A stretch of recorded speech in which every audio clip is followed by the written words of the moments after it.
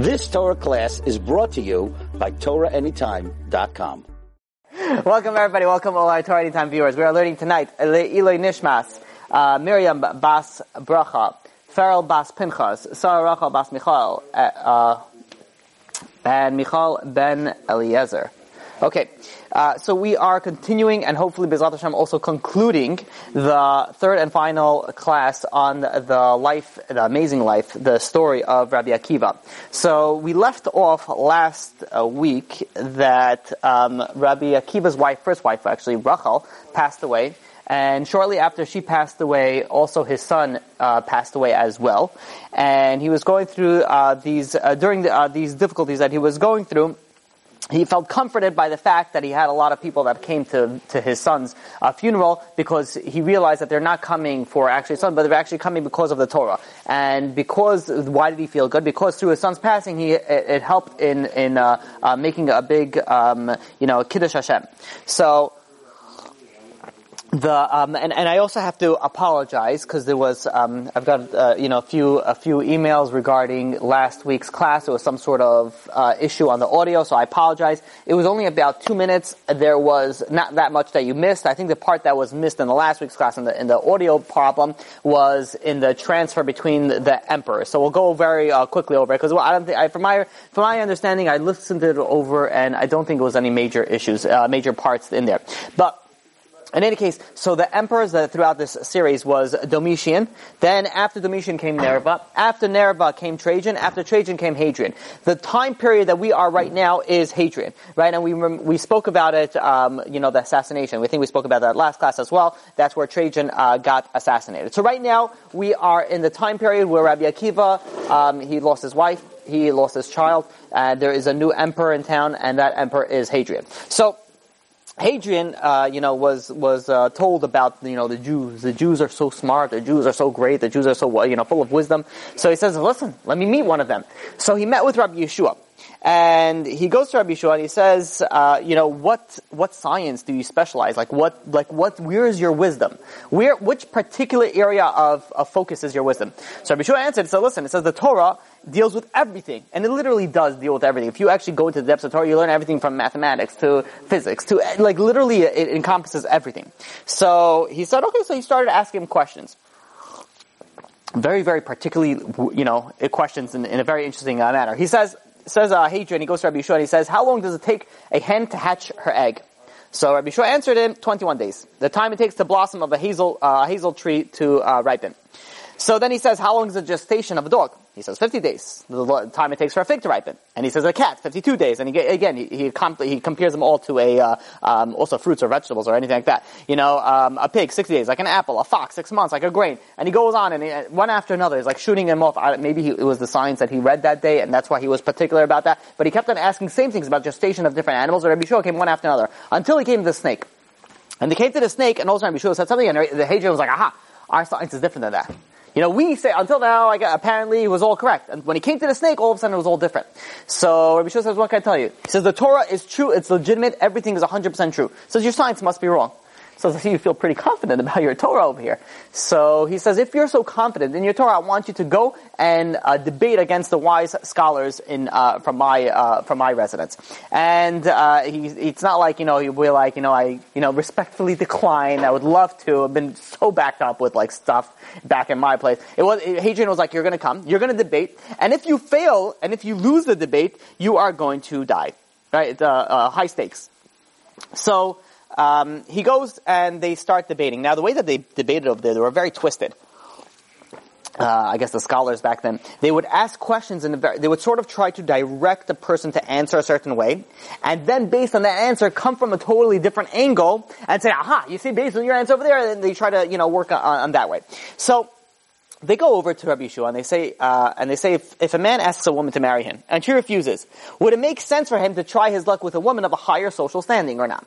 So Rabbi Yeshua, they asked a question out of the blue. Rabbi Yeshua took a nail, and he went over to the bottom of the wall, tried to put it in, didn't work. And then he went to a higher part where it was, supposed to fit, and he went right in. And he said to them, And he said, actually he didn't say anything. That's how he answered them. So they replied back to him, and they said, who did God first give the Torah? God didn't first give the Torah to the Jews. It says that God goes over to every single nation, and every single nation goes and refuses the Torah. And all of a sudden, finally, okay, God's out of options. To be like, okay, there's some slave subjugated nation that hey, you guys want to accept the Torah? We'll be like, yep, we'll take them. So what does that show? That shows that we're the bottom of the tadpole. We're the end. We're like the lowest rungs. So Rabbi Yeshua, this is how he answered them. He says, no, just the opposite. He says that nail, it was on the lower part. It didn't fit in because that wasn't its place for it. It fit in where it went to its place to it. If a woman wants to go and get married to somebody, if she found somebody in the lower standing, it doesn't mean that she can't go to a higher standing. She just didn't find the one that was meant for her. So too, the Jewish people, it wasn't that we are in a lower standing than anybody else. Rather, that we were always meant to be together. But, it was, it had to be put in the right place. And they kept on asking questions after questions, like, very deceiving questions. And Rabbi Yeshua answered all of them.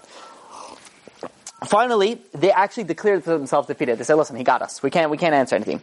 Hadrian was so impressed by that he decided that he's going to go and convert to Judaism.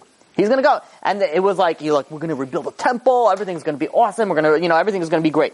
And the Jews were actually comparing him to Darius II, who built the second, Bet HaMikdash. However, this didn't last. Hadrian was a very flip-flopper. And just as quick as he had this enthusiasm for Judaism, he went like 180 degrees completely against Judaism. Not only completely against Judaism, he started, making very, very serious decrees against Judaism. And he went and he placed a governor in Judea by the name of Tinius Rufus. This is, if you look it up in the secular sources, it's pronounced Tinius Rufus. In the Jewish sources, it's pronounced Turnus Rufus. So we're going to use a Jewish source as Turnus Rufus. So he is placed as the governor of Judea. Now he goes and he starts putting very, very bad decrees. Obviously, the Jewish people were in a great despair. You know how it is when you're going, you hit the peak. All of a sudden, you see the light at the end of the tunnel, and then all of a sudden it gets really dark again. So the Jews were obviously very, very down, and had all their hopes and dreams shattered. So Rabbi Yeshua actually went and he comforted them. He says, listen, imagine what would have happened if Hadrian would have converted. He says, you think he would have kept to all the laws of Judaism? No, he's going to start making all his excuses and all those things that is allowed, and this is allowed, and this is allowed. At the end, he's going to abolish Judaism. Who knows how many people is going to take along with it? So he says, in fact, this was better that it happened this way. A short while later, Rabbi Shimon ben Chananya, which was one of Rabbi Akiva's teachers, passed away. And Turnus Rufus, besides going all these crazy decrees, he also had people force them to worship a statue of the emperor. And if you didn't, you were punished by death. And there were two great sages that got punished with death: Rabbi Shimon ben Esanel and Rabbi Ishmael. And obviously, it was a very tragic time for the Jewish nation. But Rabbi Akiva goes when he eulogized them. He says, you should not, where our cry should not be for the lost sages. He says there must be something bad that's coming up. Because God took them away, that there's not going to witness something bad that's going to happen. And, which was true, and which we'll soon see what happened. There was, a next part, which is, I had a very, very hard time to figuring out where it goes chronologically. So I'll give you both ideas. And this is the part where Rabbi Akiva's students pass away. So we know Rabbi Akiva had 24,000 students. Even the biggest yeshiva today, which we know we have Torah flourishing that we never had Torah before, Baruch Hashem and Shekein Yirbu. But you had one teacher had 24,000 students back in that day. That was a tremendous amount.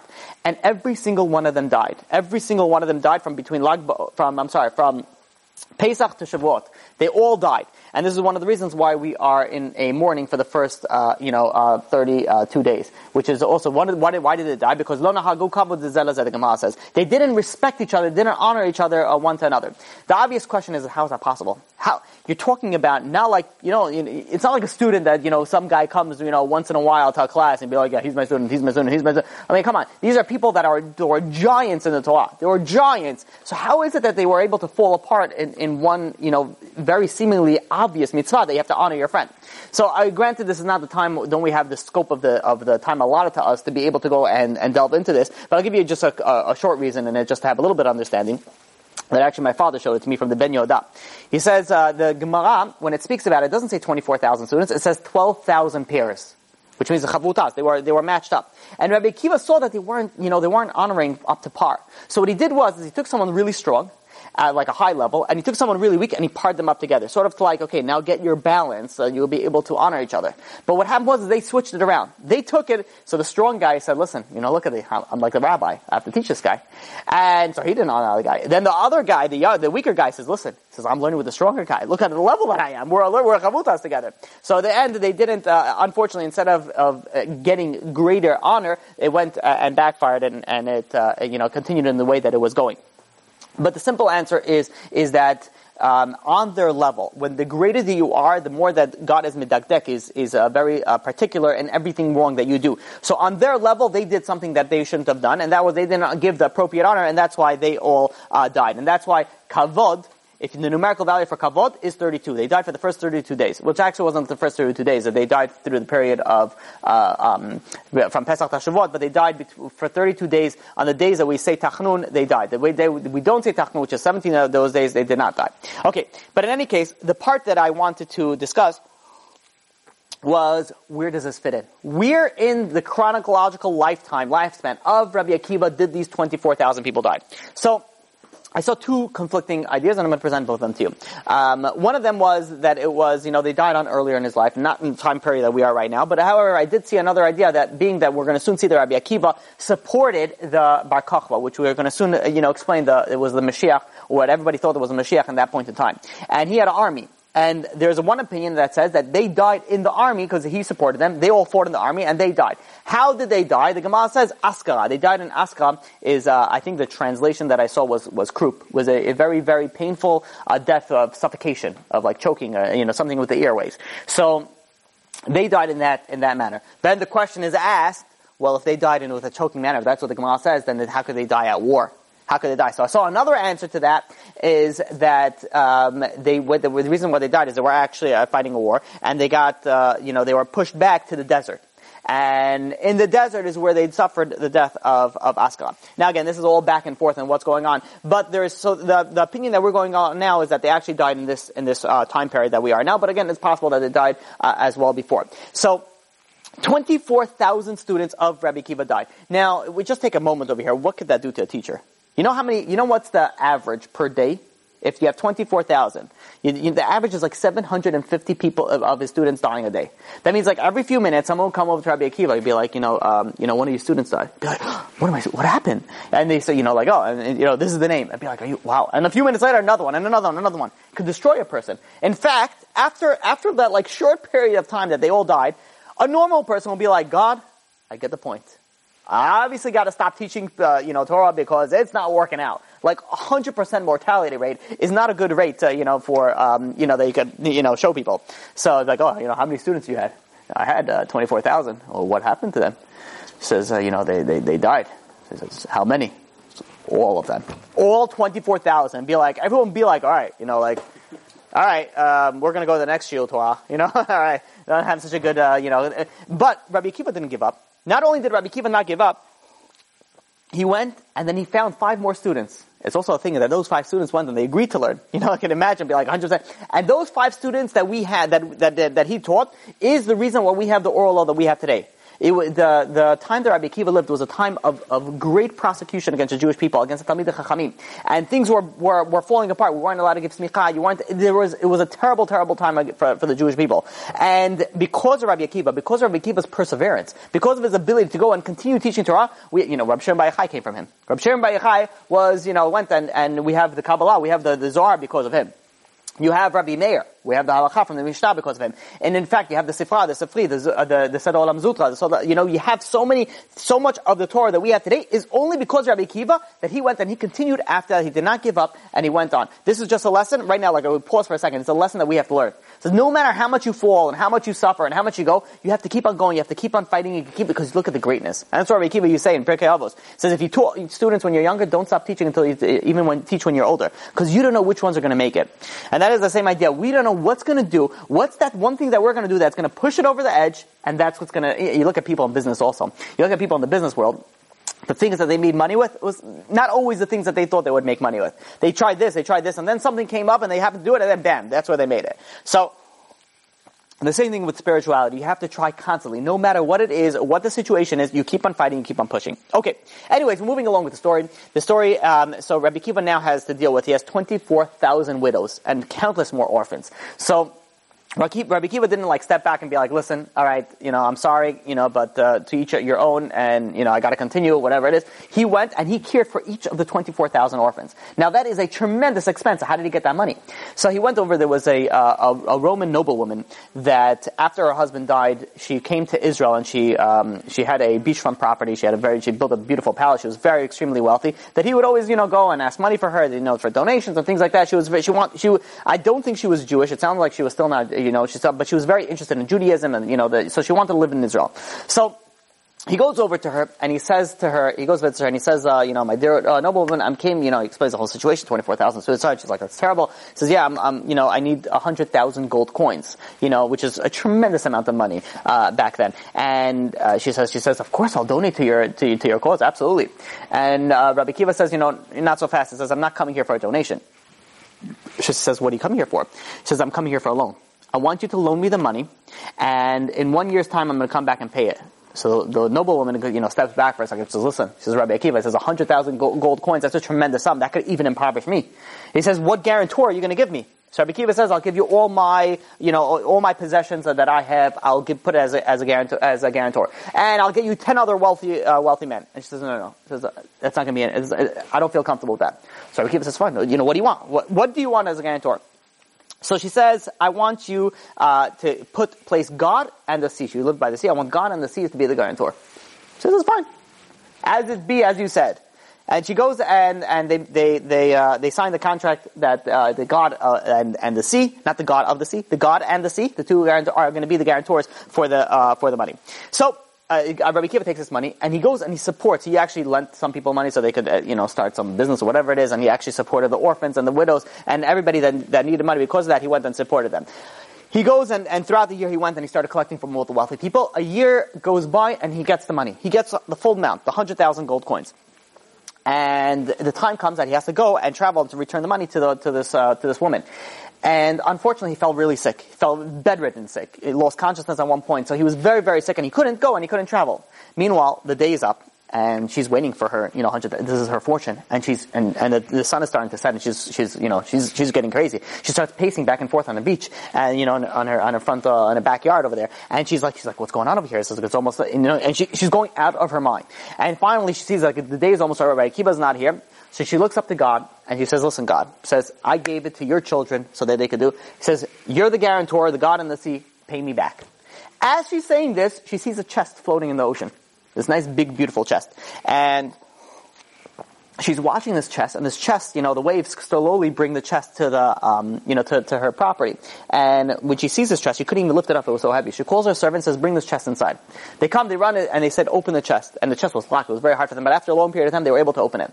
And lo and behold, guess what's inside? Tons and tons of gold coins. Gold diners. So, now she's like, she's starting to, sweat a little bit. She's like, count it up. And guess how much it was inside there? 100,000 gold coins. Came up in there and they're there. Now, a short while after that, Rabbi Akiva goes and he gets better and he comes back. And he says, I'm sorry, I got held up, I couldn't, I was ill, I have the money for you. She says, no. He says, what do you mean? He says, we mentioned there's a loan, I'll pay you back. He says, your guarantors took care of it. He's like, what do you mean? And she explains the whole situation. He says, and she refused to take it. So this is also another source of where Rabbi Akiva got the, wealth that he was able to distribute also more for the poor. But now the question is, where did this chest come from? How did 100,000 gold coins just float up out of nowhere? So there was, the emperor, which was Hadrian, didn't have the greatest relationship with his wife. And he didn't have either any children. So what he did, the way that they used to do it is that if they didn't have any children, they would sort of like adopt somebody who they want to be the next emperor. And because of their, separate, sort of relationship, he wanted to adopt one person, she wanted to adopt another person. And the one that Hadrian wanted to adopt, he wasn't the ambitious type. He was very lazy, and the other one was very, very ambitious. He wanted to become emperor, the one that she wanted to adopt. So they were constantly, going back and forth. And then, the wife, I think her name was Sabina, she goes over to, her guy, which his name was Varus. The other, Hadrian's guy's name is Antonius. And she goes to Varus and he says, listen, you gotta do something about, Hadrian's guy because, he's really pushing for it. So, Varus goes in and says, fine. He says, I have something in mind. And he goes and they start chatting, these two young guys. And he starts convincing him, he says, you know what a headache it is to be an emperor? He's like, I can't even imagine. He says, nonstop, you have the headaches and all, So, Varus says, is this really that hard? Because he knew he wasn't ambitious. He says, yeah, it's terrible. Dude, you don't want it. He says, what am I supposed to do? Hadrian wants to appoint me. I'll tell you a secret. Hadrian wants to appoint me, as if he didn't know. And he says, you know what? I'm going to go in and convince Hadrian that I'm going to refuse the position. So Varus starts laughing. He says, are you kidding me? He says, Hadrian is emperor. Have you seen ever in his entire life somebody able to convince him something? Not going to happen. So he says, what am I supposed to do? So he says, listen, you have the opportunity to do something that even the gods, back when they used to believe in a bunch of gods, even the gods don't have the opportunity to do. So he says, what do I have? What's the options do I have? And it says, you're able to take your life. If you take your life, then you won't have all these troubles, all these problems of being emperor. So he says, you know what, that's a good idea. And Hadrian was so careful with his guy that he always had a bodyguard with him. And they're walking, so he leaves, they part their ways, and they're walking the bodyguard, they're walking on the boardwalk over there. And he sees a boat. Antonio sees a boat. He jumps in the boat, he sees this as a chance, and he starts rowing away as fast as he can. The bodyguard sees him, he starts screaming, he says, where are you going? And he starts screaming back, don't worry about it, don't follow me, leave me alone. And of course the bodyguard jumps in the next one and starts rowing right after him. And there, he's speeding away and he's going with all his might and he's actually, gaining a lot of ground over the bodyguard. Eventually he gets into the middle of the ocean, the river, wherever they want, and he jumps himself in and he drowns himself. And he was actually successful in drowning himself. And so what happened was that they they brought the body back to. It actually took them a while to find the body. They told Hadrian about the situation, and Hadrian went berserk. He went crazy. At the particular time that he actually moved into an area near Egypt, or it actually might have been Egypt, that the Egyptian place, they came over and they gave him a nice big donation, a chest full of gold coins as sort of a welcoming gift. Good. That's the way they used to get on the now they call them bribes. Back then it was a gift, but think of it as the same idea. So.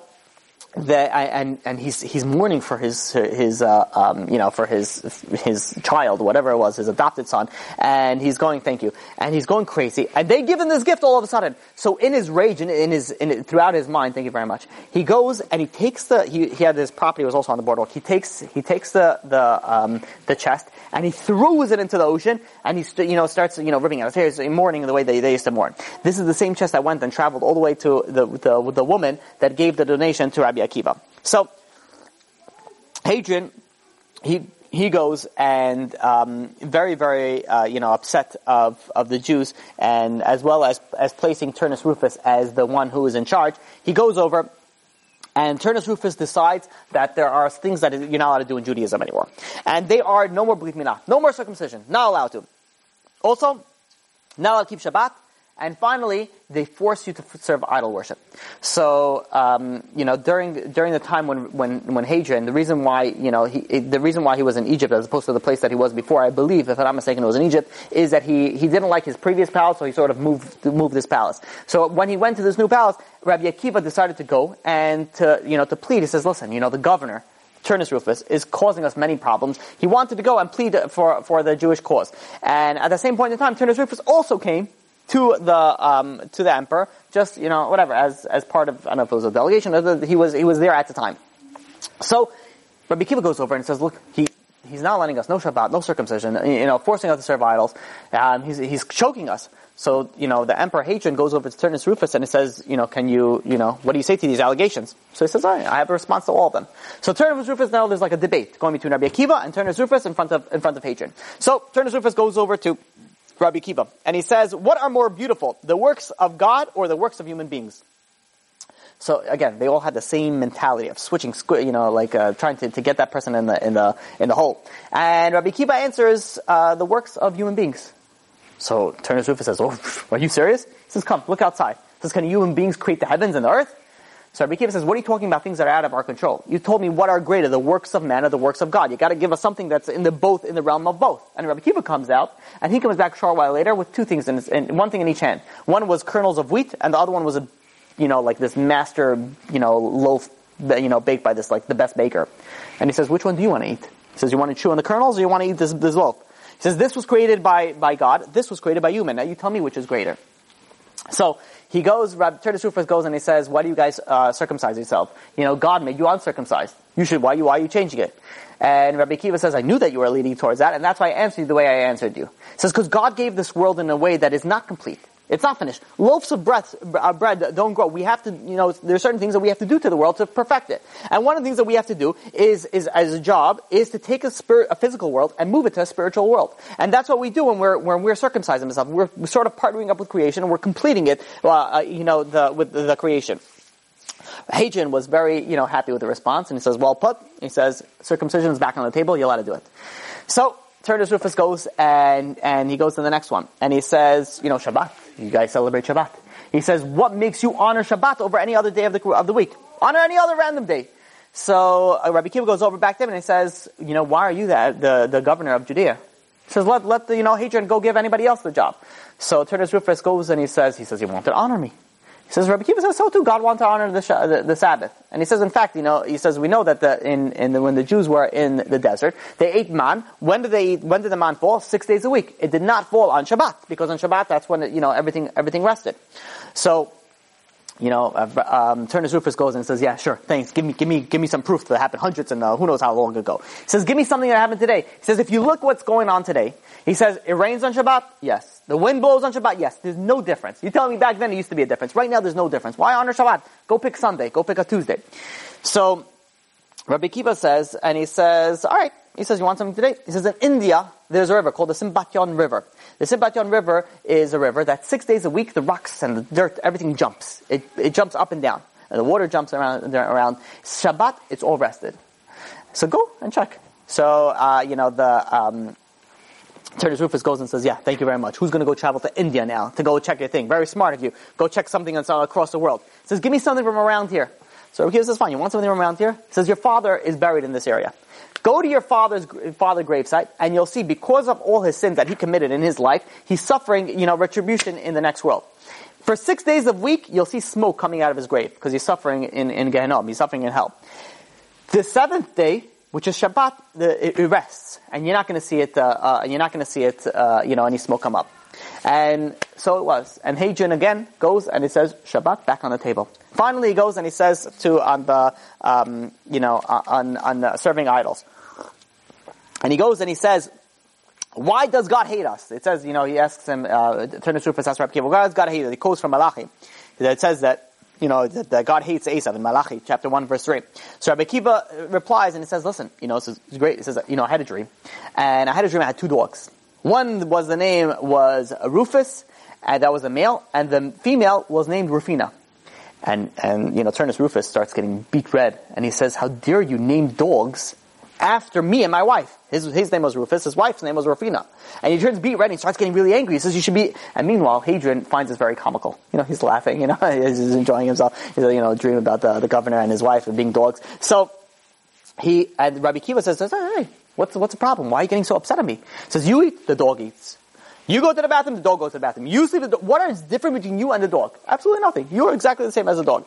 So, he goes and he says, furthermore, he says, but look, you're getting upset that I'm calling you in the same of a dog, and you guys are very similar. He says, how do you think God feels when he has people that he created the heaven and the earth, and he created everybody, and then they go, and they make a God out of wood, and a God out of stone, and they go and they worship this God. He says, don't you think God is going to be angry?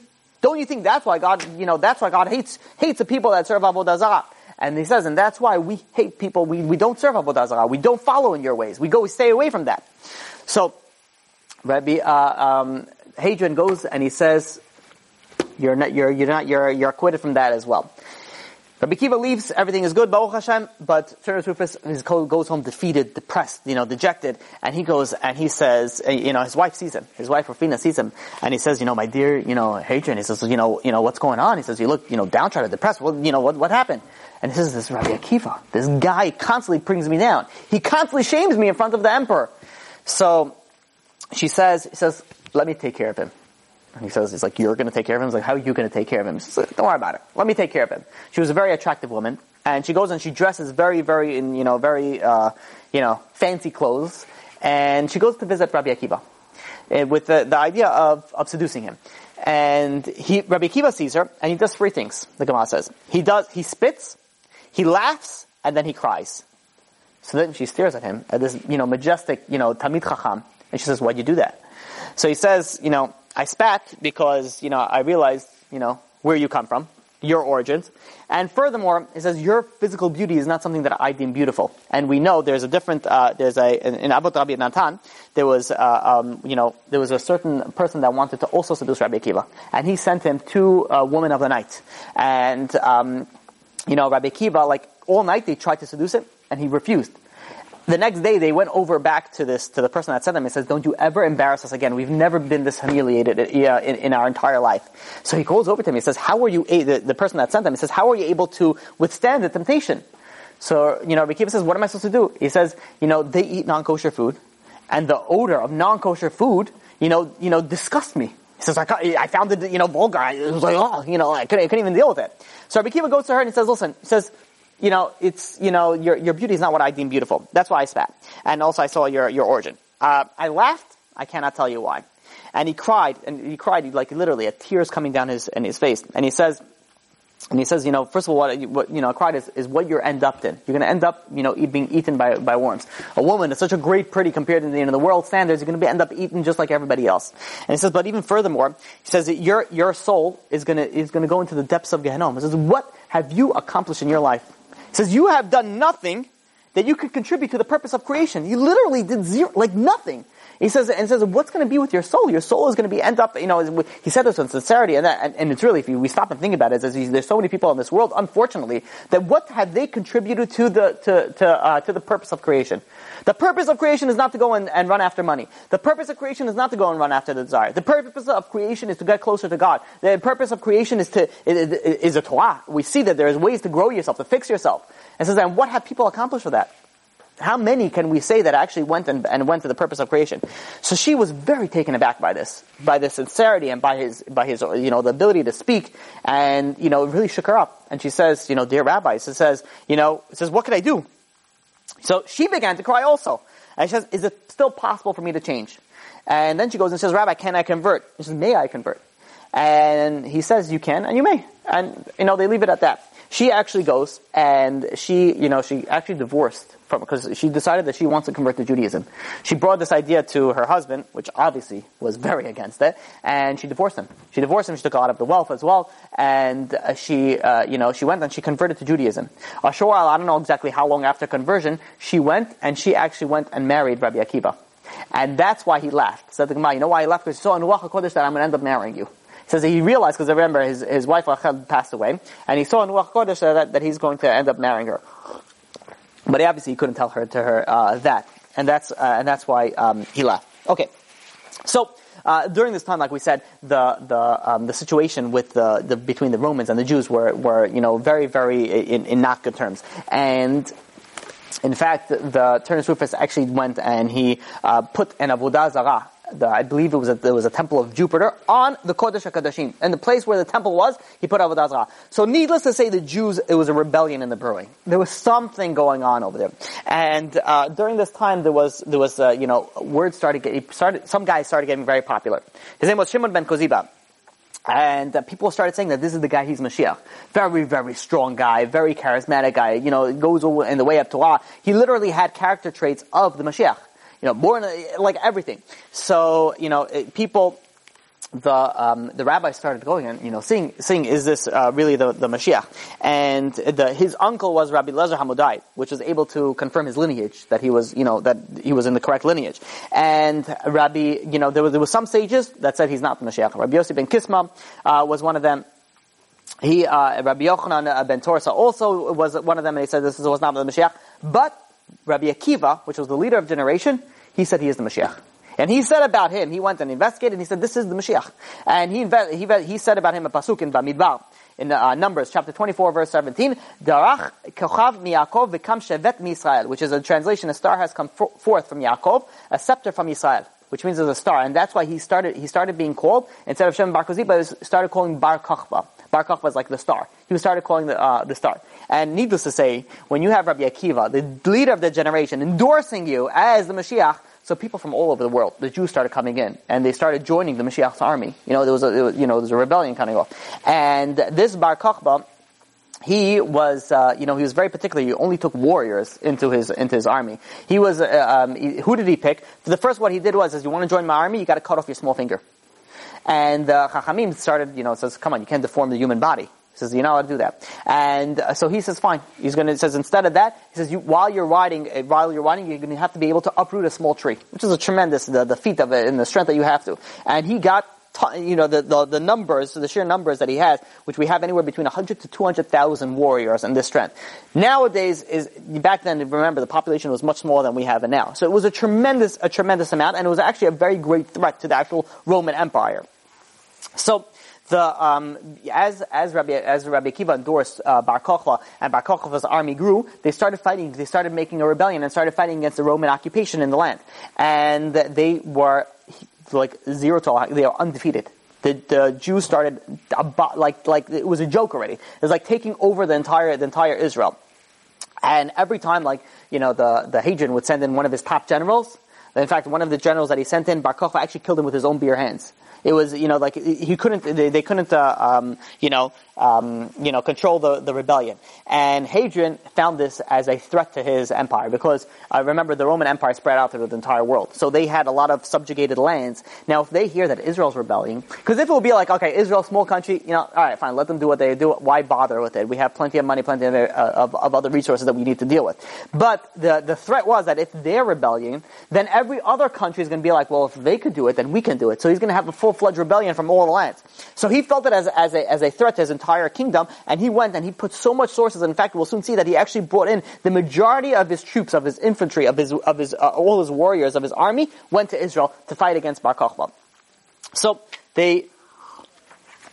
obviously the Jews started believing in Bar Kokhba now because he's going undefeated. Rabbi Akiva, it sounded really good. And shortly afterwards, Bar Kokhba went and so Jerusalem was surrounded by a wall, and I believe he needed 1,000 men. They all scaled the wall, went in, and took over the city. They took over the entire Jerusalem. And once the Jews started hearing about this, now everybody started flocking in. This is because he started actually building the Beit HaMikdash. They actually started rebuilding. The Beit HaMikdash was destroyed, not that long ago. So they actually started rebuilding the Beit HaMikdash again. And when they started rebuilding, so Kohanim was starting to practice. They were starting to learn the laws of Korban. The Levim were practicing singing. And people started coming in. They destroyed the temple over there and they brought it down. Now, people that they always want to be on the winning team. I like to call them in New York. We call them the Yankees. Back in that day, in my day, not that I cared back then because I feel it's foolish and it's a waste of time, following sports. But the Yankees won consistently, and the Mets, Rahman al-Litzlan, Hashem should help them. But weren't so successful. So I don't know. Maybe switch around. I'm not sure. But why do people like the Yankees? Because they're winners. People like to be on the winning side. So there was a group of Samaritans and Kutim. The way that it happened was back in the destruction of Israel, the king of Assyria. He went and we know this famous thing that he took the 10 tribes and he subjugated them to different lands. So what he did was, in order to get a subjugation, he took Israel and he took the 10 tribes, sent them to our faraway lands, and he took the people from the other lands and he brought them in here. This way, it's very hard to form a rebellion. People are not used to so it keeps it under control. The problem is that these people, the Samaritans, they obviously didn't follow the Torah. And God, they were in Israel. They didn't follow the Torah. God sent them lions against them. And they told the king of Assyria, says, listen, people are getting torn apart. They don't follow the laws of the land. So the king of Assyria went and he brought priests. He brought, Chachamim, sages, to go and teach his people the way of the land. So they started, honoring God, but they didn't, leave their avodah zarah, their idolatry. So these people were always wasn't on good terms with the Jews. And in fact, when the temple was going to be rebuilt, the second temple, so it started off with, there was Zerubbabel and Yoshua Kohen Gadol. So when they started laying the foundation of the temple, these Samaritans came and says, listen, we want to contribute, we want to help you, we want to, make sort of an alliance. And, these two tzaddikim, they said, no. Says, we don't need you. We don't need this part of the thing. We have God on our side. We're not interested. Thank you, but no thank you. And they turned them down. And now, obviously, the Kutim were very, very upset about that. And they did not have a very good relationship. And we spoke about it actually in Hanukkah, how the Kutim tried to badmouth and the Samaritans tried to badmouth us to Alexander the Great. And that worked out because of the Shimon HaTzadik. But we see that it's been like 500 years where there was constant problems with the Kutim, the Samaritans, and the Jewish people. Now that the Samaritans, they see that the Jews are winning, that they claim there's Mashiach, and they're beating every single war, they're like, listen, this is the winning side. They say, let's make an alliance. So they send it to Bar Kokhba and says, we want to make an alliance. And Bar Kokhba goes and he calls a delegation over of all the Chachamim, all the sages, and he says, listen, we have this opportunity of the Samaritans, the Kutim, they want to join an alliance with us, and I think we should accept them. Rabbi Akiva was present over there, and he says, why should we accept them? And so, Bar Kokhba says, so listen, he says, well, we need another enemy. He says, I hear that the Romans are sending they're taking the top general and they're bringing everybody in right now against us. We need all the help that we can get. So Rabbi Akiva says, oh no. He says, hold on a second. He says, in the time of the second Beit HaMikdash, the sages went over there and they refused them. I say the same thing. We don't need them. We got God on our side. He says, what do we need these people? The idolatries are they're gonna infiltrate the land. Who knows what harm they'll do to our people spiritually. So, Bar Kokhba says, no, we need them. We need them to defeat the Roman general. He says, we need them? He says, we have God on our side, Rabbi Akiva says. And Rabbi Akiva was obviously very against it. Bar Kokhba, Shimon Bar Kokhba was obviously very for it. So he saw that it wasn't getting anywhere. He says, you know what? We'll leave it for tonight. We'll continue discussing it tomorrow. So, in the middle of that night, Rabbi Akiva goes and approaches him. And in fact, Bar Kokhba, he was so devoted that he answered, the soldiers were over there. He comes in full armor. And he says, Rabbi Akiva, why are you coming to me in the night? Is this, probably such an emergent matter? He says, yeah, it is an emergent matter. And he says, and he brings him up the meeting that they had that day. And he says, listen, this is not good. He says, we have to, we should not accept the Samaritans, the Kudim, because just like they did before, it's not good. We have to have faith and belief in God. And He's going to take care of us. And he says, and Bar Kokhba says over there, and he says, listen, he says, I don't rely on miracles. This is what Bar Kokhba says. And he says, I have faith in my large and powerful army. He says, as long as God doesn't interfere and doesn't help the enemy, we'll be able to defeat the Romans even without his assistance. So Rabbi Akiva got really, he started ripping his clothes for like mourning. And he says, Bar Kokhba, he says, you're not the Mashiach after all. He says, you're not the Mashiach. Now I see that you're really not the Mashiach, and I was fooled. He says, with his words of heresy, that's words of heretics. He says, so Bar Kokhba, Bar Kokhba goes over there and he says, you think I don't care about the Jewish nation? He says, look at me, I don't even sleep at night. I still keep myself, I'm always in armor, always ready for battle. Rabbi Akiva replies to him, he says, he says, God doesn't eat or sleep. He says, you don't have to worry so much, God is going to take care of you. And being that Rabbi Akiva now separated him, Bar Kokhba takes on his sword and so, you're rebelling. You're rebelling against the king. You deserve to die. So Rabbi Akiva says, then kill me. He says, because I'm not standing by you anymore. So Bar Kokhba goes and he puts his sword back and he says, no, I'm not going to kill you. Then I'm going to have to deal with all your friends. And he says, so what are you going to do now? You're going to go and tell everybody? You're not. So Rabbi Akiva thinks about it and it says, it's not going to work that I'm going to go and tell everybody I'm going against you. I'm going to separate myself from you. And that's what happened. Rabbi Akiva went and Rabbi Akiva separated himself from Bar Kokhba. Now, Rabbi Akiva was out traveling, and so he went to this town, and this town was, during this time, the Romans were starting to come in. And so the town they had obviously, like many towns, they had a wall around it, and they knock, and they say there was, him and one of his students, and his student says, can we go in? And, I don't know, I guess they looked at the people or whatever it was, and he says, no, we don't let anybody in. He says, what do you mean? He says, it's Rabbi Akiva over here and his student. He says, no, we don't let anybody in. We don't know. You guys could be Roman spies, and you're going to come in, you open the gate at night, and we're all going to die. We have a rule, we don't let anybody in. And he said, the great Rabbi Akiva, you're not going to let in? He's right over here. And he says, but the fact that you're telling me that Rabbi Akiva is right outside, I know for sure you're lying. Because we know that Rabbi Akiva is with Bar Kokhba. We know that that's where he is. Back then they didn't have newspapers that says, Rabbi Akiva's coming to town, posters everywhere. They didn't know how it looks. Unless you saw him, you knew, otherwise you didn't know. So, Rabbi Akiva says, Kol man da'av Rachman al ta'av. What are we supposed to do? So they took their belongings and they went to the nearby forest to find shelter for the night. So they go into the forest and they had a few items in them. They had a candle, they had a rooster, and they had a donkey. And they're sitting in there, the night falls, so they have the candle lit, they're learning, and all of a sudden it rains, winds and rain, and starts falling, and it takes out the candle. So Rabbi Akiva says, Kol man da'avd Rahman al ta'avd. Everything that God does for the best. Short while later, they hear a roar, and they look and they see a lion kill their donkey, devour the donkey. And again, they say, everything that God does for the best. A short while after that, they see another wild animal goes and kills a rooster as well. And again, Rabbi Akiva says, everything that God does for the best. And the student says, what do you mean everything? We're stranded here with nothing. Akiva says, everything that God does for the best. The next day, they wake up in the early morning, they hear marching, and they hear, they smell smoke, and they get up from the, I guess they go to a high tree, whatever it is, that they're able to peek on what's going on, and they see that the entire town that they try to get into was up in flames. And they see the whole Roman troops are all around it. During the night, the Roman troops came, and they burst into the town, and they went and they killed everybody. Which what they did to many towns back then. And Rabbi Akiva goes and he says, you see, everything that God does for the best. If we had a light, you didn't think they would see us? Of course they would see us from there. You have a light in nothing. It dispels, a little light dispels a lot of darkness.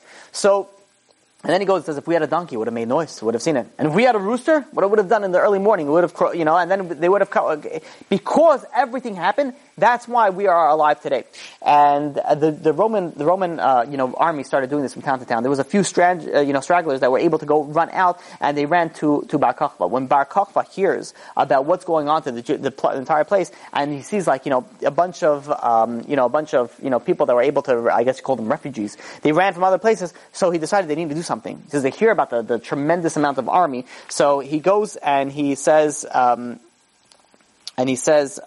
I just remembered something that I had to tell you because before. I'm sorry for going out of order. We spoke about. Remember, we said that the 24,000 students died. I didn't tell you who says it. So there's one opinion that I heard that says that they died in the army with Bar Kokhba's army, and Reb Hershel Schachter quotes it. It says it in one of his speeches in the name of Reb Heinken, that those 24,000 actually died in the revolt. They were actually soldiers of Bar Kokhba. But in any case, going back, Bar Kokhba now decides what he's going to do. He has this Roman, so they decided, because now they actually formed an alliance with the Samaritans. They actually didn't listen to Rabbi Akiva, they formed an alliance, and he decided that he is going to besides forming an alliance, they need sort of a ground, a place where they could fortify it, and they could go and against the attack of the Roman huge army that's coming.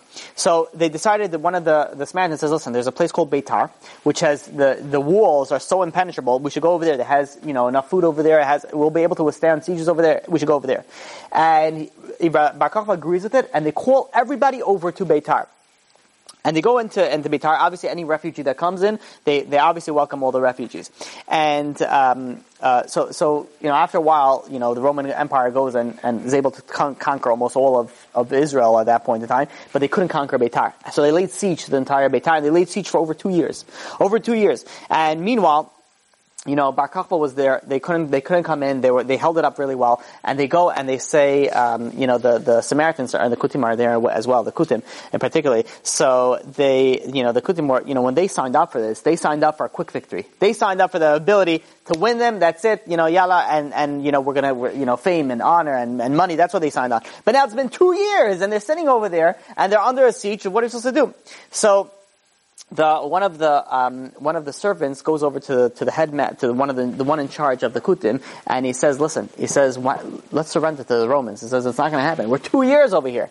So the one in charge of the Kutim says, listen, he says, I agree with you. I would love to surrender, but what are we supposed to do? Rabbi Elazar Amudai, which is one of the great sages that is in Beitar, he asked, already, it was his uncle, was Bar Kokhba. The big rabbi, his uncle was Bar Kokhba. And he says, enough, let's surrender to the Romans. And Bar Kokhba was very upset. He says, we'll never surrender. He says, if anybody ever brings up surrender again, they're dead.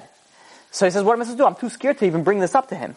So he goes and he says, and the servant says, listen, he says, I grew up in Beitar. I know this place. There's one particular house that there's a tunnel. There's a secret tunnel that goes from inside the walls, and it goes under, and I could sneak out. I'm able to go through that tunnel, and when I get to the other side, I could speak to the person in charge, and I'll tell them the situation. Maybe they'll cut us a deal with that. So the guy in charge says, that's an excellent idea. I want you to do it. It just turns out that the Romans at that point in time, they were suffering tremendously. They were dying. They were having diseases. The siege was not going well. 2 years not budging. They told Hadrian, says, listen, there's nothing that we can do. We got to leave. So Hadrian says, I don't believe it. He says, I want to come down. So Hadrian comes down himself. And he sees the scenario, and he says, you know what? He says, they were about to give up. They were about to say, okay, all right, let's leave it. During this time, when Hadrian was there, that's when this servant of the Kutim comes in. And they bring him in, and they say, listen, we caught this guy roaming outside, and he says he's from the outside. He says he wants to speak to the person in charge about surrendering and taking over the town. So they bring him in, and he says, listen, there's a secret passage, I'll show it to you. He says in like a certain amount of time, in a certain days of time, you'll come in, and we'll let you in on the other side. It was a particular house that was actually in possession of the Kutim also, so it worked out very well for them. And he says, but on one condition, and they had obviously the conditions that we have to survive and our people and whatever, a few things. And they agreed to it. They said, of course, they were on the last straws. It says, we got it. It says in the day that we're going to come in, they told them, they set up the day. It says everybody who's in charge with your group, let them wear like a white band tied onto their arm so we know not to kill them and not to hurt them.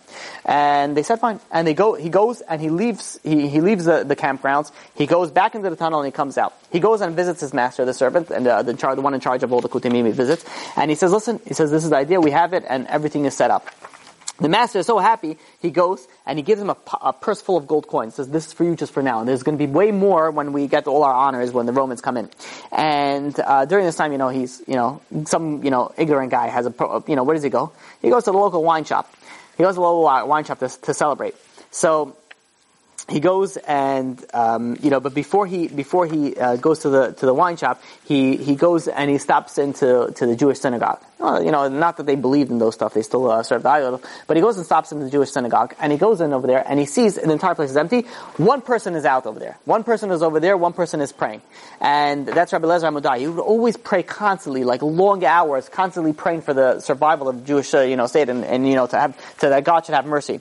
So, this person is looking, this servant, this traitor, goes and looks at him and says, look at this fool, this old man. He's sitting over there. He's so devoted in his prayers. I guarantee if I go into him, he's not even going to hear me. He says, in fact, even if the entire Roman government comes in over here and takes over that, he's so engrossed in his prayers, he's not even going to realize it.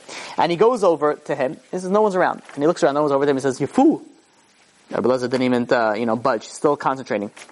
And he says, your prayers are going to be in vain. He says, you're not going to be able to redeem the city. He says, in a few days' time, or with a certain amount of time, the Romans are going to come in here, they're going to take over everything. And, obviously, Rabbi Eliezer was so engrossed in his prayers, he didn't even realize that. During this time when he was sort of speaking to Rabbi Eliezer, the caretaker came back, because he knew that Rabbi Eliezer takes a long time to pray, so he wanted to lock up. And he comes back, and who does he see? He sees in the distance these two people talking. What appears to be talking. Really, Eliezer is concentrating and praying, and he doesn't realize that. So he realizes that, they're having a conversation, so he gets up and he leaves.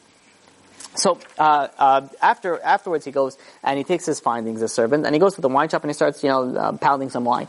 And, after, a nice amount of glasses, he gets very tipsy, very drunk. And, people that were in the area, they were talking obviously about politics and they're saying, the Romans, they're dying out. We hear that, the time is coming for them that they're going to, they're going to soon, close off everything and they're going to leave out over here. And meanwhile, this guy, the servant, is listening to it and he starts, piping up all the, wine, gives him a lot of, courage. And he says, you think that the Romans are going to come in here, they're going to take care of everybody, they're going to, and he's like literally, like not specifically spilling beans, but he's very much pro the Romans. So the Jews are in there, but look at this, we have a traitor over here. Look at the confidence that he's speaking, how the Romans are coming in over here.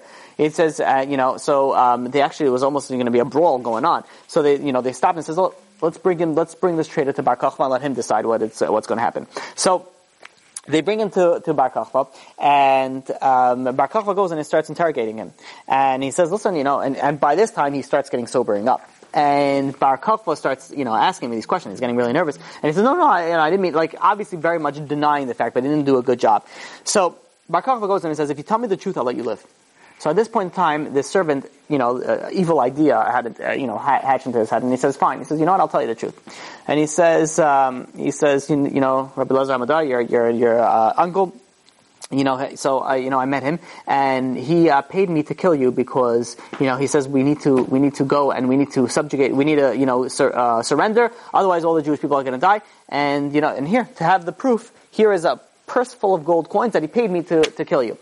So he says, my own uncle, the big guy, he says, it doesn't make any sense. He would kill me? He says, bring in my uncle, call in my uncle. So they call in the Rabbi Elazar HaMadai, they come to Rabbi Bar Kochba and he says, what does my king desire? Bar Kochba says, so Rabbi Kochba answers him, says, you call me king? He says, you still believe me? He's like, of course. What's it? He says, didn't you hire somebody to kill me? He says, are you kidding me? So why would I ever do that? He says, he says, because you want to surrender. He says, it's true. I do want to surrender. Everybody knows that. He says, but I'll never go again and kill you. Why would I, God forbid. So, he calls out the servant and he says, and he goes over to his uncle and he says, do you know this guy? The uncle looks at him and says, I've never saw him before in my life. So the Bar Kochba goes over to the servant and says, what do you have to say? He says, listen, I spoke to him today. He says, you don't believe me. There's a caretaker, saw us conversing. Go call the caretaker of the synagogue. So they call the caretaker over, and Bar Kochba says, have you ever seen these two people talking? And the caretaker said, yeah, today I was going to close up the synagogue, and, I saw these two were conversing while, so I decided to leave them alone. So Bar Kochba got so upset about his uncle, Rabbi Elazar HaMadai, that he went and he stood up, and he gave him a very powerful kick on his chest, some sort of powerful blow. And Bar Kochba, obviously Bar Kochba was tremendous strength. Rabbi Elazar was like taking his last breaths, and he says, what have you done? Rabbi Elazar says, I'm your most loyal friend, your most loyal person. And then he goes and he says, and his last words, he says, dear God, please don't punish him and have compassion on my people. And with that, Rabbi Elazar HaMadai passes away. After Rabbi Elazar HaMadai passed away, people already saw that, the presence of God, the Bar Kochba's power, it already started, diminishing. And, a short while later was the 9th of Av. And the 9th of Av is when they orchestrated that the entire Roman army started piling out from a house within the grounds. And people were like, what's going on? How are the Romans over here? So people started screaming treason, treason, treason. And the entire, Bar Kochba army came in and they saw Romans were piling on, so they started fighting. They fight inside the ground. The Bar Kochba's army was so strong they were able actually to subdue the entire area. And now the Kutim were fighting also against the Jews. So you had coming from outside and coming war with inside. With all of that, they were still able to subdue it. They were still able to go and bring the place where people were infiltrating from that secret passage into a lock. But the problem was, since they were away from the walls, the Romans were able to breach one of the walls. And when the Romans were able to breach one of the walls, they started coming in, and that's when it started taking for the worse. Now, this servant that was, being put in front of trial by Bar Kochba started screaming to Bar Kochba. He says, give up, stop it. He says, it's useless, surrender to the Romans. And Bar Kochba puts it all together, and he sees there was something fishy. Bar Kochba picks up this huge boulder, and he throws like a bomb straight at the servant, and it hits him square on. And the servant was, a few minutes away from death. And as he's dying, he says, his last words were, he says, your uncle was innocent. I guess he had some subconscious bothering him. He says, your uncle was innocent, and he says, and you are his murder. And when Bar Kochba heard about this, he dropped his sword. He felt faint. He leaned against the wall, and he couldn't believe it. He says, this is how far he went down. And while he didn't notice it, but there was a snake during the breach of the wall. The snake came out of there, jumped at Bar Kochba, twirled around, him, and killed Bar Kochba. One of the Kutim went and chopped Bar Kochba's head and went and brought him to Hadrian. And the Jews did not surrender. The Jews fought till the very end, and it was a brutal death for the Jews. In fact, everybody except for 2 people that survived the entire massacre. It was over 500,000 Jews that died on that day. And this is one of the things that we mourn on the 9th of Av. It happened the 9th of Av, the same day that the Beit HaMikdash was destroyed. So during this time, obviously the Roman government was able to take control back of Israel, and they, it was obviously with much more hatred and against the Jewish people that they did not allow anything. Hadrian says no Torah, no mitzvot, no nothing. You're not allowed to do anything. If anybody is caught studying Torah, you're sentenced to death right away. Now, there is certain things that, the Real Glili actually brings it down, and he says, if let's say somebody goes and says, I'm going to kill you if you don't serve Avodah Zarah. So there's 3 things that you have to rather die than serve. And one of those is someone puts a gun to your head and says, if you don't serve idols, I'm going to kill you. You have to kill yourself. You have to let yourself be killed. The 3 things are murder, idolatry, and immorality, sexual immorality. Gilui Arayot. But he says anything else. He says, if someone puts a gun to your head and says, if you don't eat this pork, I'm going to kill you. You're obligated to eat the pork. You eat the pork. And this is, however, if if they're doing it in a certain manner. If, however, the purpose, the prosecutor, the reason why they're pointing the gun into your head and making you do a violation is because they want you to, is that they want to pull you away from God, and they want to turn you away from God. That's the whole purpose. So you're not allowed to do anything. You have to give up your life for everything, if it's for that purpose that they're doing it. And Rabbi Akiva says, listen, he says, what is going to happen if we don't teach our children Torah? Look at the Russian population in the past few hundred, it's actually not even a few hundred years, but look at the more, you weren't allowed to teach Torah, you weren't allowed to continue with it. And because of that, you see the intermarriage, there's so much that we lost because of that. He says, could you imagine, so Rabbi Akiva saw this, says, we can't stop teaching Torah. If we stop teaching Torah, the Jewish nation is going to cease to exist. So, he went and he started, continue teaching Torah. Rabbi Akiva went and he started teaching Torah. And Hadrian went on a crazy killing spree. In fact, he was walking and a Jew went and a Jew greeted him. He says, how dare you greet me? And he went and he killed him. And then he, kept on walking and, a few days later, a short while later, and a Jew heard what happened, so he didn't greet him. So he goes to the Jew, how dare you not greet me? And he goes and he kills him also. So one of the servants goes over to him and says, Hadrian, I don't understand. He says, for him you kill because you didn't greet. Him you kill because you greet. What's going on? Says, hey, Jesus, what do you think it matters? Says, I just want to kill them. This is just an excuse. So that obviously the Jewish nation will go into tremendous subjugation. And the Rabbi Akiva said he's not going to stop teaching Torah. He's going to continue teaching Torah. And there was a guy by the name of Pappus ben Yehuda. We spoke about him originally, one of the potential marriage partners for Rachel, for Rabbi Akiva's first wife. And Pappus goes to him and says, Rabbi Akiva, he says, what are you doing? You're putting yourself in danger. Sakanat nefashot, what are you doing? Why are you putting yourself in danger and teaching Torah? So Rabbi Akiva says, let me tell you a parable. And we're going to finish in a few minutes. We're almost done. So he goes and he says, there was once a fox. This fox came over to water, near the water, and there was a bunch of fishermen trying to catch a bunch of fish for their job, for the business. And the fish was trying to, avoid the nets, avoid the hooks. So the fox goes over to the fish and says, listen, fish. He says, come on land, I'll protect you. So the fish says to the fox, I thought you were the smartest of all the animals. He says, I should come into land? He says, my whole survival is in the water. If I get out of the water, I can't survive. Rabbi Akiva says, our Jewish nation, our whole survival is of the Torah. He says, if you're telling me to stop teaching Torah, we're not going to survive. He says, we need to survive. And he goes and he continues to, and he tells Pappus, I'm going to continue teaching. He says, Kihem chayenu v'orach yamenu. Says that this is the source of our lives is the Torah. And he goes and he continues. And not too far afterwards, Turnus Rufus goes and has Rabbi Akiva arrested for teaching Torah. And he puts him in prison. Somehow Rabbi Yeshua from Gersal was able to go and visit him, one of his students. And he goes and was able to visit him, and he would always bring him water so that he could wash and eat a little bit. So one day that he goes in and he brings, like this bucket of water, and the guard goes and he says, and he looks and he says, what's up with all this water you bring in? Let me see how much water you got. And he sees, he's bringing, a substantial amount of water. So he says, what? Humans don't need to drink that much water. He takes the water and spills out half of it, and he says you can take the rest, the half of it all. So, sure not able to, he goes and he brings his rabbi, Rabbi Akiva, the half of the water. And Rabbi Akiva, and he explains to him, he says, they spilled the other half of the water. So Rabbi Akiva goes and he uses the remaining water to wash his hands before he eats bread. So Rabbi Yeshua says, listen, my dear Rabbi, says Rabbi, if you're going to wash your hands, you're not going to have anything to drink. And we know that, that's you can't not drink. Water is a, imperative for survival. So he goes and he says, what am I supposed to do? The sages ordained that we have to wash before we eat bread. He says, I can't eat bread without washing. And he goes and uses all his water to wash, and then he eats the bread. When the sages heard Rabbi Akiva in his old age, this is right before he died, this is how he's serving God with who knows what, how sick and how his health was. It says, imagine how much he would serve God when he was full of health. So, while Rabbi Akiva was in prison, they had a few, he was a leader of the generation, and they had a few things that needed to be discussed, that halachot, that only Rabbi Akiva could go and paskin. But they said they couldn't, Rabbi Yeshua was able to only go because of connections he was able to have. He says, how are we supposed to do it? How are we supposed to get questions to Rabbi Akiva? So they would go and sort of like walk around the prison over there and start screaming out, like, who wants to buy vegetables, who wants to buy this? And then they would scream out also the case that they had, the problem. So there's one particular case that they scream out, that there was a woman who was in prison with her brother-in-law, and they needed to do yibum or chalitza, which means they had to marry she married his brother without any kids. So what the brother's supposed to do is either supposed to marry her or give her chalitza, which means not to avoid the whole marriage. So they did that. They were both in prison. They did that, but the problem was they did it without a bezdin. They did it without people watching them.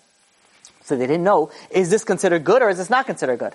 So they go and they start, selling, we're selling peaches, apples, and this. And what happens to a woman who does, chalitza, not in presence of any sages? Rabbi Akiva hears this, so he screams back out, it sounds kosher. Sounds kosher to me. And he's over there, and so he paskins over there. There was another thing that came up they had a question. So we know that there's lunar years, right? I believe in every, every 19 years or 7 leap years in the Jewish calendar. So in order because we go by the lunar calendar and the solar calendar is a difference of, I think, about 11 days. So every few years, every about 3-ish years, depending on the thing, we have another leap year to compensate. So this way, all our holidays fall out in the same period of time. Pesach falls out in Aviv, everything falls out in a particular time. This is why for example, Islam, which also follows the lunar calendar, their Ramadan, for example, always changes throughout the year, because it constantly makes a cycle. So, the problem was that Hadrian, during all this prosecution to the Jewish nation, they weren't able to institute leap years. You can't just be like, okay, now it's the time for the sages of Chachamim will come together and they would institute a leap year. The problem was, through all these years of subjugation, they couldn't. They missed a few leap years, and now they need to make it up. The question is that you can't make up one leap year after another, unless you have the big Chachamim come together and discuss it. And who is the big Chachamim at the time? Rabbi Akiva. So they brought up this case over here in front of Rabbi Akiva. And Rabbi Akiva says that you are able to go and do a leap year after another. I believe they did 3 leap years in a row. But each leap year, the Beis Din would have to establish them each time. You can't do it every year, they're going to have to reestablish it. So, a short while later was Erev Yom Kippur. And they decided that Rabbi Akiva was going to die. And that was his end. And they take out Rabbi Akiva, and they weren't just going to hang him, they were going to torture him to death. And the way that Rabbi Akiva died was, they took this iron comb, like imagine these like sharp thongs of iron. They burnt it, they put it on fire, and then they tied Rabbi Akiva down, and they took him and they combed his flesh off. And as they were combing his flesh off, he was sitting there, not uttering a word, not screaming, not in pain. So, the sages, the students were nearby. They were obviously everyone has to go and be present to this. And it says, Rabbi Akiva, what are you doing? He says, what's going on over here? And Rabbi Akiva says, he goes over to them. He's even teaching them while he's being tortured to death. Can you imagine the pain of the torture of having burning iron going through your body and, being combed, your skin being combed, and you can only imagine. And whatever Rabbi Akiva says, instead of screaming, he's thinking, and he tells the students, we always learn, we say in Kriyat Shema, you have to serve your God with all your heart and with all your soul. So how are you supposed to serve God with all your soul? It always bothered me. And now I realize I could serve with all my soul because even on my death I could serve God. And with that he goes and he puts his hand over his eyes to say Kriyat Shema. And he says Shema Yisrael Hashem Elokeinu Hashem Echad. And when he finishes Echad, that's when his soul goes up to the next world. And he says, he passed away on Echad just like he was one with God. He went and he was later buried. It is an interesting story how he went to bury. We don't have the time for it for today. But he was later buried in Tveria. Also, his wife, Rachel, is also buried in Tveria. Now, although the entire, Rabbi Akiva was a Gadol Adar, the biggest giant of the generation. And, while it was a terrible, terrible passing in the mourning of the Jewish nation, unfathomable, the Rabbi Akiva, even though he passed away in a very, horrific death, he didn't, his words, his Torah still lives on. And it lives on when we're learning. The Torah that we're learning is only b'zchut him. You look at Rabbi Akiva, you look at somebody with what he went through in life. You don't realize, you're reading a Gemara, you hear stories about, you don't realize what this person went through. You don't realize that this person came from an ignorant shepherd, a penniless shepherd, didn't have any money, worked for somebody, hated the Chachamim. And look at what he became. And he didn't become it easy. He didn't have it easy. He went, and even though he married a wealthy woman, he was struck at penniless, he was poor, and he lived his life in poverty for a majority of it, and studying Torah day in and day out, and persevering, and constantly tearing apart the Torah, saying about, okay, why is this over here, why is this over there? And because of that, he became who he became. He went, and even after he became that, you think it stopped over there, everything was cruising for him, he went through troubles, and he started going and traveling throughout the entire, who knows how many travels that he had to go through for the Jewish nation. He gave up everything for the Jewish nation. And not only did he give up everything at the end, when it seems like he gave up anything, he really gave to the Jewish nation. He really gave everything to the Jewish nation. And we have to take this lesson, this amazing, amazing story that we hear from Rabbi Akiva. There are so many lessons that the greatness is all in here. It says, you want to become great? Learn from Rabbi Akiva. Learn how, let's take a few lessons. We have 2 minutes, let's take a few lessons. Number 1, never give up. You see over here, Rabbi Akiva never gave up. He lost 24,000 students. Easy could have given up. In fact, we can backtrack it. He started learning when he was 40 years old. You know how many people says, listen, I'm too old. When am I going to start sitting and learning Torah? I'm already set in my ways. People say that when they're 20, 30, 40, 50. Who knows? Rabbi Akiva was 40 years old, didn't even know how to read. And he says, no, I'm not going to give up. And he goes and he perseveres. And he goes and finally he goes and he reaches. He reaches the top. He reaches the tippy top. 24,000 students. God says, I'm taking them all back. He takes all the 24,000 students. Another reason to give up. Nobody doesn't. He keeps on going. And because of that, he was able to continue with his 5 students. And he was able to continue and spread the Torah to the entire nation. Besides the fact that he started off being extremely poor. He says, listen, I'm going to do what I have to do. And if you realize, he ended off an extremely wealthy man. Very, very wealthy. He started off with nothing. He ended off with everything, spiritually and physically. We titled these series From Rags to Riches. Because he went from rags, from nothing, spiritually and physically, to everything. He went to the riches spiritually and physically. And may we internalize these lessons. May we actually grow from these things. And may we actually also learn from the students. And what does Rabbi Akiva says? It says you have to love your friend like yourself. The lessons that we have, we could go until today, until tomorrow, and it's running late. So B'ezrat Hashem, may we internalize this. May we learn from Rabbi Akiva. And may we only grow from this. And may we realize the greatness that can be achieved from each and every single one of us. Chazak u'baruch. You've just experienced another Torah class brought to you by TorahAnytime.com.